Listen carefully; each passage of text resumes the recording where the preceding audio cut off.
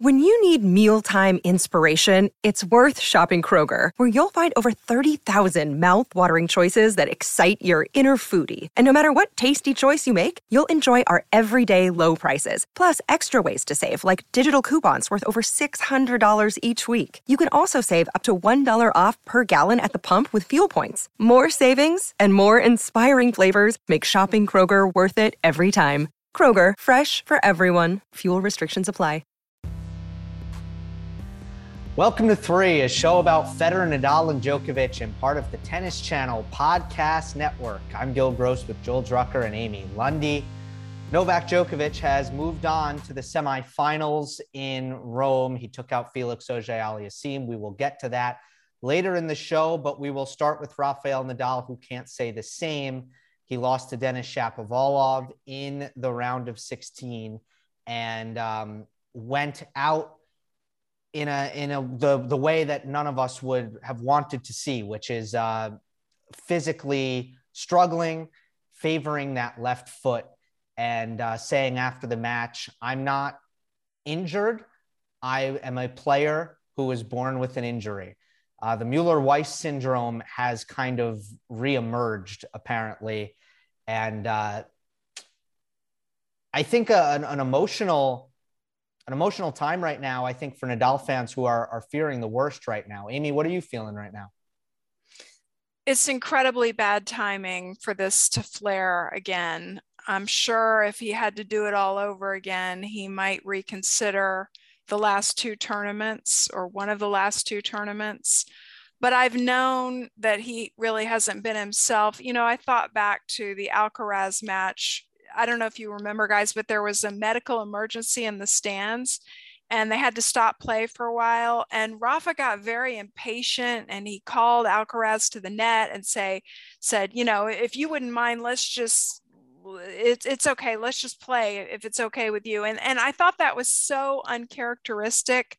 And the expressions on his face and some of his actions and some of his comments, and the sort of money quote was something along the lines of "pain strips away your happiness." And that really is something that I have observed. In terms of the tennis, you know, the first set that he played against Shapovalov was very good. And he looked okay against Isner, and certainly by the score, it was okay. But midway through that Shapovalov match, the pain just turned really intense. And I don't know what's going to happen. He's saying that his doctor's going to travel with him to Paris and he'll enter the tournament, but expectations are certainly not high. Yeah, it's a really tough thing. I mean, being beaten is one thing, but then being injured is another, because you lose today, but you get to play the next day when you're injured, and what's the uncertainty and what's the practice and where the match is. And then now we're off to Paris, to the very demanding French Open and Roland Garros. Yeah, Nadal is these are probably some really restless nights for him, really just wondering how it's going to feel each day. And granted, he's been grappling with this injury at times throughout his entire career, but at this stage, really, really tough. It's hard to figure out what's going to happen, because we have instances where he's been out for lengthy periods of time trying to tend to this very problem. The first time in 2004, he was out for a couple of months, missed Roland Garros and Wimbledon. And then most recently, towards the end of 2021, missing, from the Olympics to coming back in DC and then missing the rest of the year, right? But then there are also times where Rafa has said, well, sometimes it's better and sometimes it's worse, and it depends on the day, and it can come and it can go. So it's been an injury where it's very hard to be 100% sure from our perspective, and maybe even from Rafa's perspective. Is this a thing that is going to get worse and is going to be 100% an issue 12 days from now, maybe 10 days from now, when Nadal plays his first round at Roland Garros? Or could it just go away and be fine?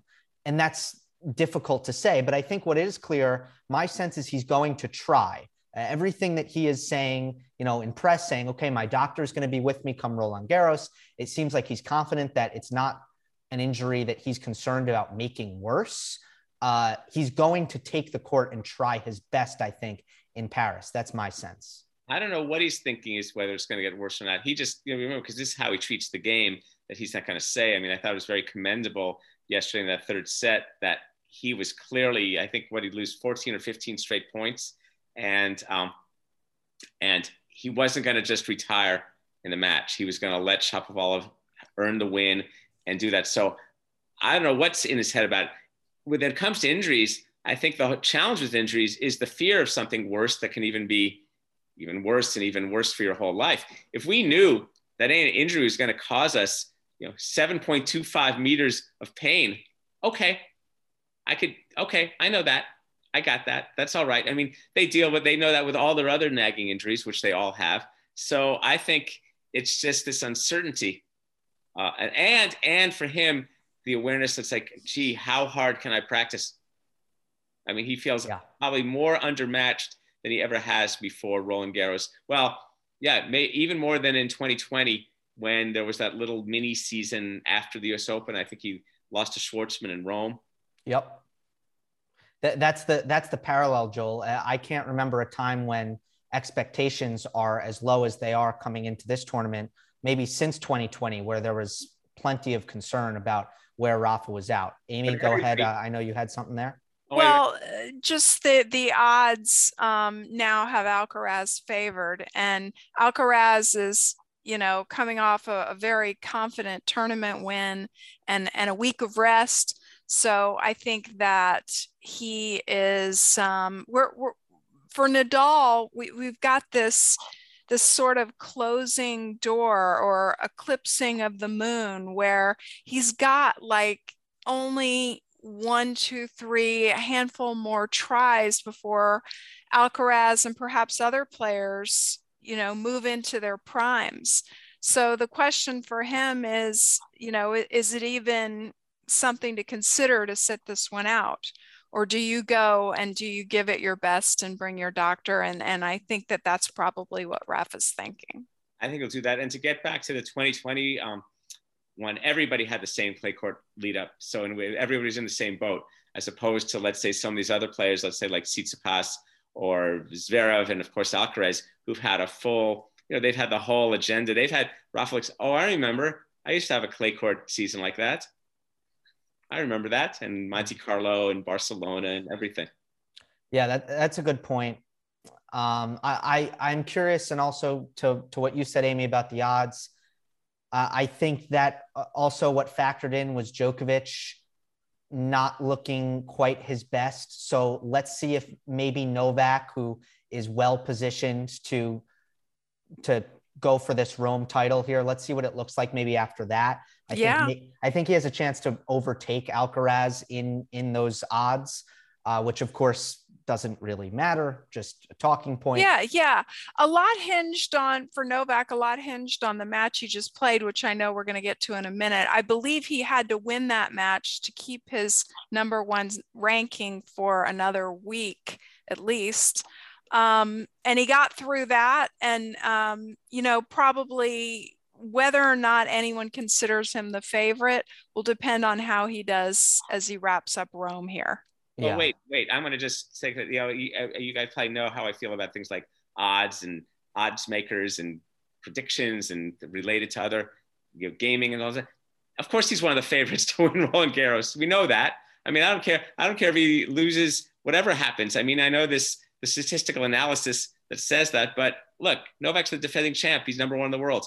Him, Rafa. Okay, yeah, put Alcaraz as kind of the new contender, but he to me, he's on an A+ mountain of the favorites to win the title. Wouldn't you say that?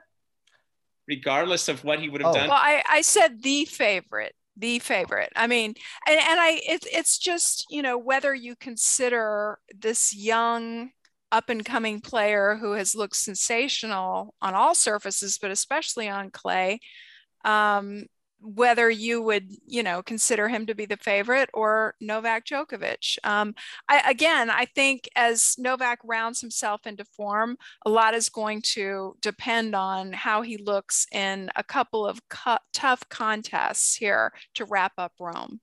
I think basically what we have in Paris, we're going to have three main contenders. We're going to have Novak, Alcaraz, because they're probably both healthy. And then unless we get a significant medical update from Rafa, we'll have three reasonable favorites. And then it's kind of like 125. I don't know. Joel, did you mean to say Stefanos Tsitsipas there? Yeah, because he's playing fantastic. Well, no, I was just going to say. It wasn't even as sarcastic. I actually didn't. Did you mean to say him or no? I mean, okay, then I won't put him with the 125, but I'm not going to put him with the 3 yet. Got it. But, I might be saying something different even only after Rome. But yeah. To me, he's an interesting stage now. We could talk about him at some other point. He's in an interesting phase of his career. Yeah, it is interesting. And I think there is a clear tier 1. I put Tsitsipas in the group as the players who I wouldn't be surprised if they won it. But that can go a couple ways. Oh, wait, but that's a different statement. The players I wouldn't be surprised who won it compared to the ones I favor to win it. I mean, I wouldn't be surprised if Zverev won it. It's so funny that you bring this up, Gil, because I was thinking, like, I put Tsitsipas now in this elite group, Tsitsipas on clay, Medvedev on hard, that's just right there. But they're not touching, for me, Djokovic and a healthy Nadal and now Alcaraz. It's like Alcaraz is right in between, but that next group is just this elite level that's, I think, a cut above some of the other ones like Sinner and Shapovalov and really great players like that. But Medvedev has proven it on hard. He has proven it on hard, and I think that's right. See, and I think Alcaraz has the freshman buzz. He's winning titles, and so it's a different thing. There's a bit more scar tissue around Tsitsipas these days. Agreed. Of some of his outcomes and some of his conduct and other kind of things. It doesn't mean he's not great. It just means we have more data on him, and that impacts the analysis. Whereas Alcaraz, all we have, it's like, God, every freshman can be a Rhodes Scholar. Yeah. Going back to Nadal before we move on to Djokovic in Rome, great straight set win over Felix Auger-Aliassime that I think answered a lot of questions. This is it's been a weird time in Rafa's career. And I tried to express this on Twitter. My wording was not good. So some people got it and some people didn't. But it's almost like there's been no in between. He's either winning titles, he's either on the top of the world, or he's injured.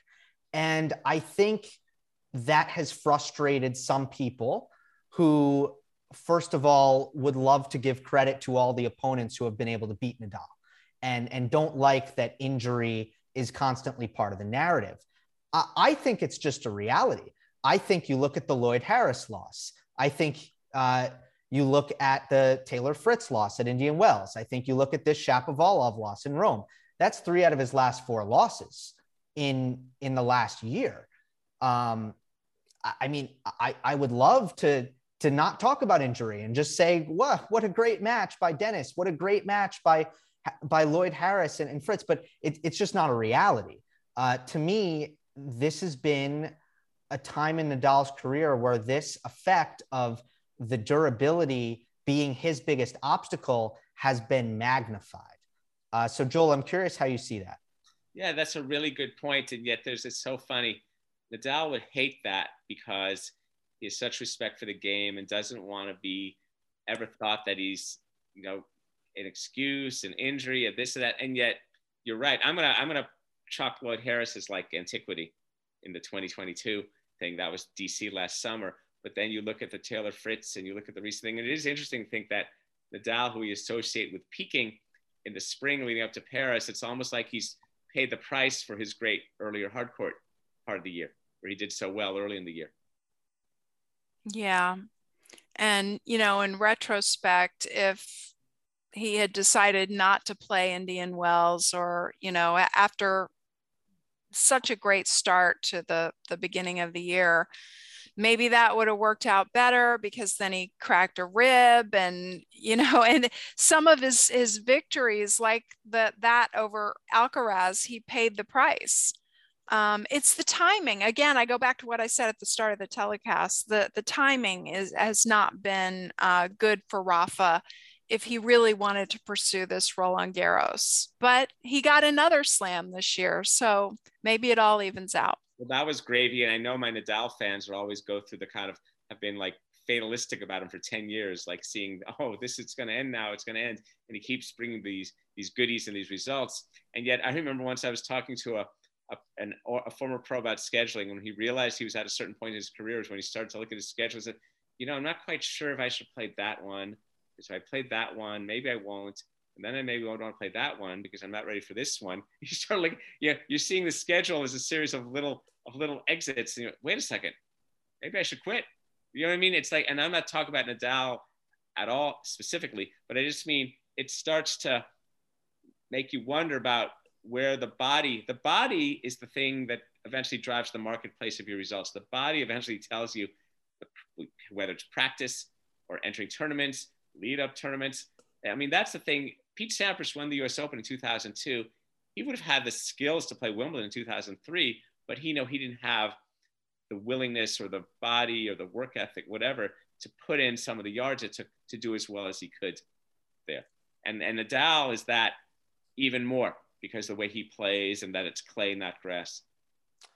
Yeah, when we look back on his career, the one thing that will be very abnormal about what's happened in 2022 is that the timing has been anti-clay, pro-hard of his health, which is that's a reversal. But what has been constant is the interruptions based on the health issues, which have been constant. He's missed 11 majors. You can point out several more, and I can actually go on like a streak from 2016 to 2018, where every single year there was a major that he actually played in, but basically was at 50% by the time he exited the tournament because something was wrong with him, or he actually had to withdraw rather mid-tournament. So it's been a part of his career. Wimbledon and Rafa, what do you guys think? Wimbledon. With threats to our nation waiting around every corner, adaptability is more important than ever. When conditions change without notice, quick strategic thinking is crucial. And with obstacles consistently impending, determination is essential in overcoming them. It's this willingness, decisiveness, and resilience that sets Marines apart. With our fighting spirit, we don't just fight battles, we win them. Marines are the constant our nation counts on to fight the unknown. And through adaptable problem solving, we do just that. Learn more at marines.com. Another day is here, and you're ready for it. What to wear? Check. Breakfast, lunch, and dinner? Check. Planning for what's next and how to save for it? That's where Bank of America can help. For your financial to-dos, Bank of America has experts ready to help get you closer to your goals. Get started at one of our local financial centers or 24/7 in our mobile banking app. Find a location near you at bankofamerica.com/talktous. What would you like the power to do? Mobile banking requires downloading the app and is only available for select devices. Message and data rates may apply. Bank of America NA, member FDIC. He's won it before. Hey, but I know before I get it, but I'm just thinking it's like, I wonder if we shall see him at Wimbledon. I mean, I think he's obviously going to do anything possible to play Roland Garros and compete there effectively. And then, I really do hope so, because I think he's played really well at Wimbledon when he's made it there in the past couple editions. I mean, he's given us great matches. I'd love to see a rematch of 2018 against Djokovic. That would be fantastic. Yeah. Let us move on to Novak Djokovic. Djokovic beats Felix and moves on to the semifinal. Scoreline 7-5, 7-6. He was awesome. That match was awesome. That was a match where I liked what I saw from Felix and think more highly of him going into Paris after that match. And of course, I think more highly of Djokovic, who beats a top 10 player who is at his best and does it in straight sets. I mean, this was really good from Novak, don't you think, Joel? It was, but he did serve for both sets. Yeah. He did serve for both sets, and then he got taken into overtime. And then he came up with that's fantastic stuff. And I couldn't agree with you more about Felix. And I've always liked him, but he impressed me even more in this match. And Novak came up with some great stuff. I mean, let's remember this is a guy who lost in Belgrade a few weeks ago, 6-0 in the third set. And now look at him. He's looking pretty good. This was one of those matches that it felt really close and yet it didn't. So the score was 7-5, 7-6, which says really close match. And then I looked at who won more points because I just had this sense, and that's not a metric that I look at every time. I get why that's not necessarily apropos, but sometimes I just want a sense of like who won more points overall. Mm-hmm. And it was Novak. It was Novak 82-68. So I was right in that I felt that he had control. He had control of his serve. First serve, brilliant. I believe he was putting in the 70s and winning in the 70s.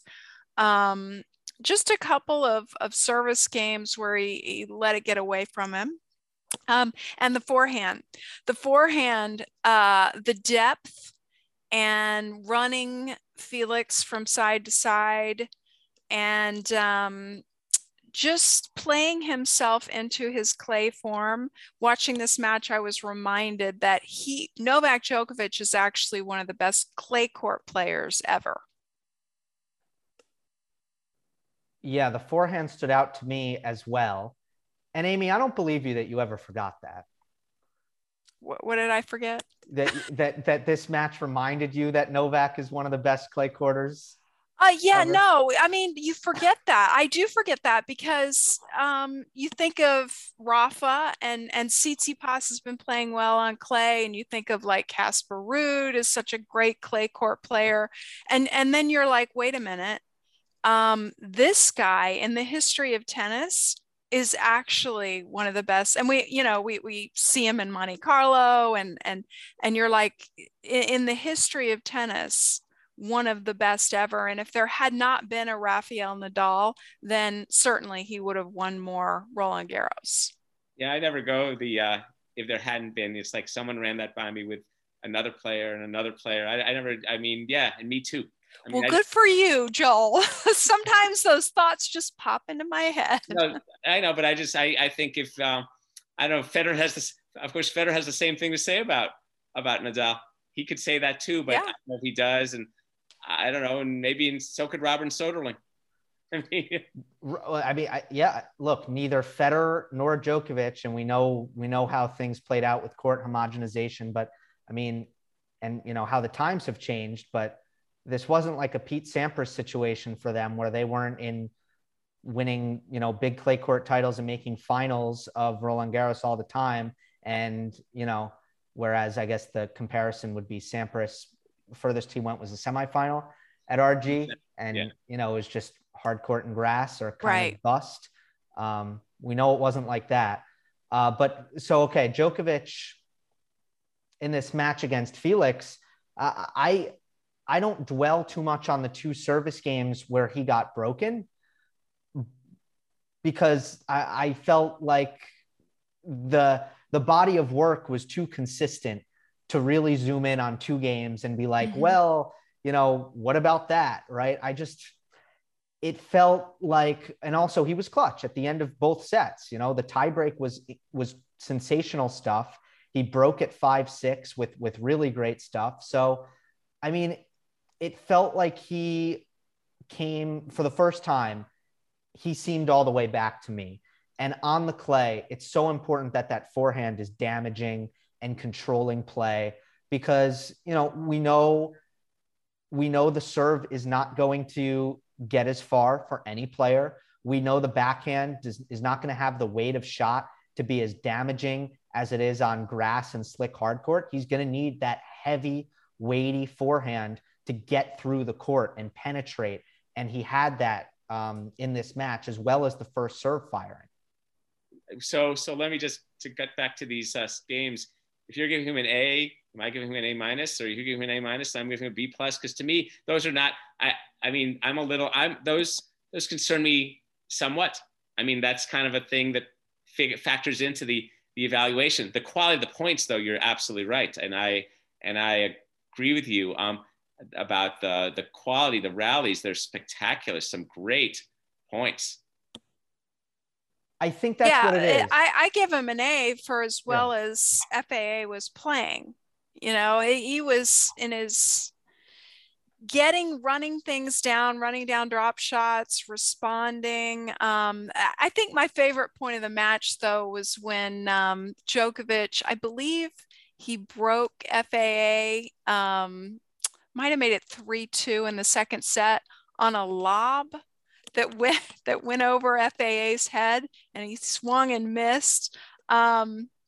Just incredible points, and the elite level that FAA was playing. I give Novak an A for this match. That was a great point. There was lots of offense and defense and scrambling on that point.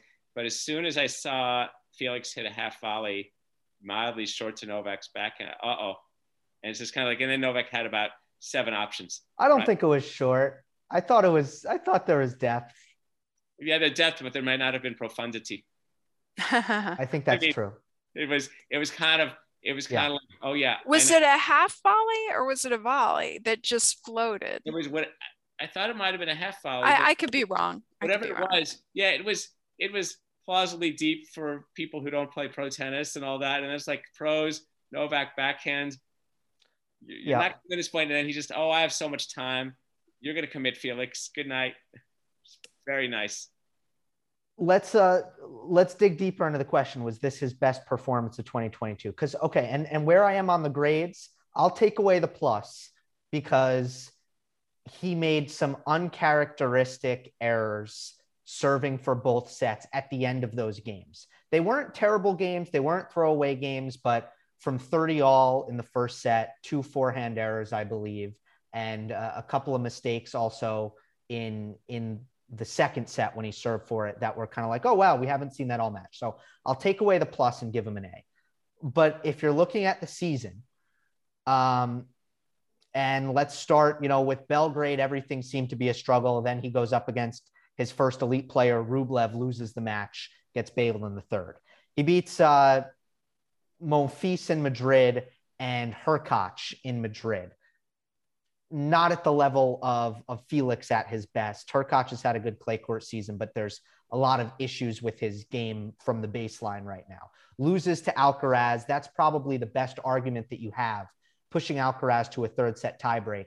Maybe that performance was better. I just thought he didn't return well enough in that match where I did feel like it was kind of an incomplete performance from Djokovic. Then in this tournament, he crushes Karatsev and Stan. To me, this is a lot more impressive. Again, top 10 player with weapons, dangerous at his best, gets through it in straight sets. That's my calculus for getting to this was his best match of 2022. Yeah, now that you've read the entire list, you sold me 100%, especially given the way that he played the tiebreak. Yeah, that's right. You're right. And I think you're right. And the tiebreak puts the button on it like that, because that was exemplary. That was a plus in the tiebreak. Just Novak and tiebreakers, man. You go back to that. Well, not the 2019 Wimbledon finals certainly, but you just look at him. He just battens down the hatches and hunkers down, and it's the shots that he needs to hit. That's sold, Gil. All right, then we can go on to Casper Ruud in the semis. Picking things up here, he needed it. It after he made the Miami final. What irony, first Masters 1000 final comes on a hard court from a guy who's, all of his titles are in clay 250s, right? No one was expecting that, but okay, look out for the clay. And it was not the start of the clay court season that Ruud had hoped for. Just a couple of puzzling losses there, not to bad players, but we're just used to seeing anyone who's not top 10, you can forget about it. On clay, he's going to win. But he's got a good little run here. Let me just read off who he's beaten. Yeah, he's super taken consistent. Out. Yeah, so he beat Botic van de Zandschulp, who he had never beaten in the first round. Beat Jensen Brooksby, who I'm still trying to figure out how good he really is on clay. Then he takes out Shapovalov. I thought that was a high quality match, and Ruud played very well. Never got his serve broken and won in 2 tight sets. So, Amy, what do you think? How dangerous an opponent is Casper Ruud right now for Novak Djokovic? Do you want me to be honest? Yep. Not that dangerous. he'll present a different challenge than FAA did.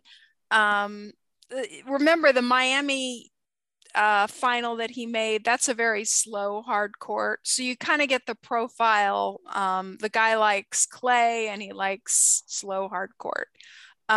He's unflappable. The forehand is top level, world class.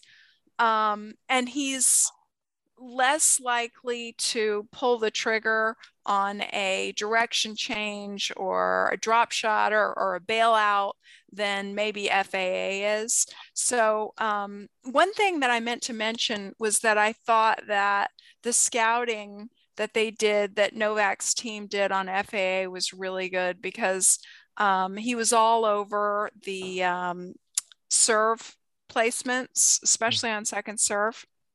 And they'll probably do the same high level of scouting on Casper Ruud. So I don't think it'll be much of a problem, but the match will have a different look.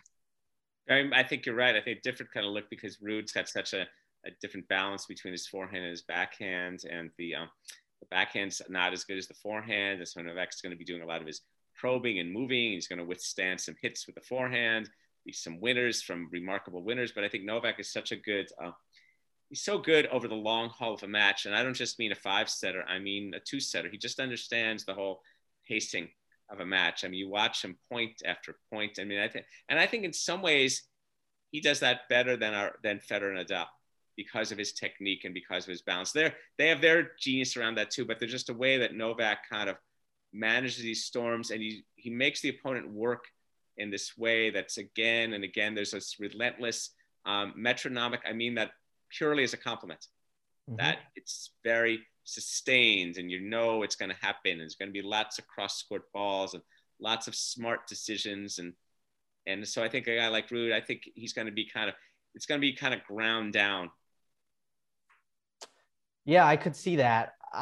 It comes down to balance to me. I mean, Joel, you mentioned it. The forehand for Ruud is scary. It's probably the closest thing there is on tour to Nadal's forehand in terms of just how violent the topspin is. The backhand, to me, just needs to get better if he's going to beat players like Novak Djokovic. And I don't see a way around that right now. And to kind of just describe it, it's loopy. There's lots of net clearance. There's a lot of topspin on his backhand too, but there's no speed. And as a result, it gets attacked by a lot of players. And I don't think you can get away with that imbalance, generally speaking, against Novak Djokovic. And I would look out for the serve and volley, because watching Ruud's matches, both today against Shapovalov, and Shapo did it really well coming in on the backhand. He saved 13 break points before Ruud finally broke serve, and a lot of that was coming in to Ruud's backhand. The amount of air that Ruud puts under his backhand from a deep position, if you come in on that side, you get a high volley.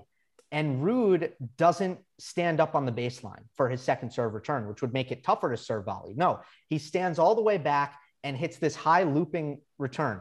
To me, Novak is going to every big point. Is the one thing I'm calling. I'm saying, look out for this. On a big point, Djokovic is going to serve and volley to Ruud's backhand.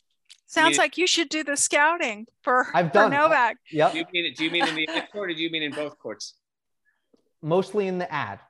I think that that's a good call. And then the other thing would be, if the backhand is attackable, run for Novak to look for him to run around and hit forehand and often take it inside in. I saw him do that today quite a bit, and that would be one that you could envision that he would do even more. Yeah, it'll also be interesting to see what Djokovic's serve can do to Ruud's return. I think that's the other weakness in the game. And Djokovic's first serve has come on, right? It looked very unthreatening in Belgrade, certainly in Monte Carlo. And now he's starting, even on the slow clay of Rome, he's starting to get some freebies on that side, right? Yeah, the Djokovic serve is that's an interesting theme. It'll be interesting how that plays out through this year, where he hasn't played as much tennis. and we'll see. I'm even more intrigued to see it again later at Wimbledon. I think in Paris it's going to be fine by him, but it can become even more of a factor on grass. But that's ways away. I can throw out one devil's advocate point on in Ruud's favor, I'll say. I still feel, and I think this was a factor with FAA, I think Djokovic high over the shoulder on the backhand especially, it can bother him. And, you know, I mean, we've seen, again, him have amazing success on all surfaces, but I mean, we see, you know, what it is on grass and what it is indoors, and sometimes how much more comfortable he can be against a player like Nadal, who has the heavy topspin. I think a lot of that comes down to his contact points, and I'm curious to see how he's going to handle the ball jumping up above his shoulders, which it will against Ruud. And by the way, Alcaraz on the kick serve in Madrid, I think that was another really good example of Djokovic just being bothered by that contact point. Well, the kick serve is a tricky thing because you don't know if it's going to be the kick serve, because it might be other serves. You have to be ready for many, many variations. Here's a thing I wonder, and maybe this is a question for you know this, Gil. Okay, so Djokovic has done it pretty well against the Rafa cross-court lefty forehand to his backhand. He steps in and he's been okay with that. Now, how is it fielding an inside-out? You're talking about Ruud's inside-out righty forehand, up to Novak's backhand. So, what is the spin dynamic of the inside-out forehand going up and away from your backhand compared to the lefty cross-court? Is it the same? Is it different? What do you guys think? I think it would be different, but worse, harder, higher, away, up. I wouldn't want the lefty. I would prefer the righty. Okay. I don't know about you, Gil. I think it's more about the open court. I think it's tougher. The one thing that will be, I think the most interesting thing is if Djokovic changes down the line off of that into the open court down the line. Against a lefty, it's to the backhand, and he can reset that point. Against a righty, it's to the forehand, which I think it puts Novak maybe in a tougher backhand jail. Or I'll say this, it entices him to go back cross court. I think against Nadal, it's let's change this. Let's go down the line. Against Ruud, I think it's let's go cross court and try to maybe hit deep enough or sharp enough where we can get it to Ruud's backhand. Yeah, I think it'll be to his backhand all day, and watch where and how he returns. Because, you know, if he's returning first serve, a lot of times Novak, I think, is just looking to get the ball in and get the ball deep. But on second serves, look at how he positions himself to try to find Ruud's backhand. Does he do that by returning to C and D right there, or does he do it by going to A and B so they can eventually get there? I would not do that. I wouldn't return to Casper's forehand. I mean, that's just me. No. I agree. I get that too. But I think we got to get a telestrator. That's our next goodie. We should get one of those. Map out these court things because they're fun to think about which ways the balls go and the parts of the court. Yeah, absolutely. All right. Well, Casper's got a great second serve. So, Amy, if Djokovic is able to get it to the backhand right away, that'll be a sign that the second serve is locked in. Let's see how it plays out. Of course, the other semifinal is Stefanos Tsitsipas and Alexander Zverev, shaping up to be a very intriguing Rome. And we will be with you on Monday to recap it all. That'll do it for this episode of 3. Remember, we're available on all podcast platforms. We appreciate it if you leave a rating and a review on Apple and Spotify. And if you are watching on YouTube, like the video, leave a comment, and please subscribe. We will see you next time on the next episode of 3.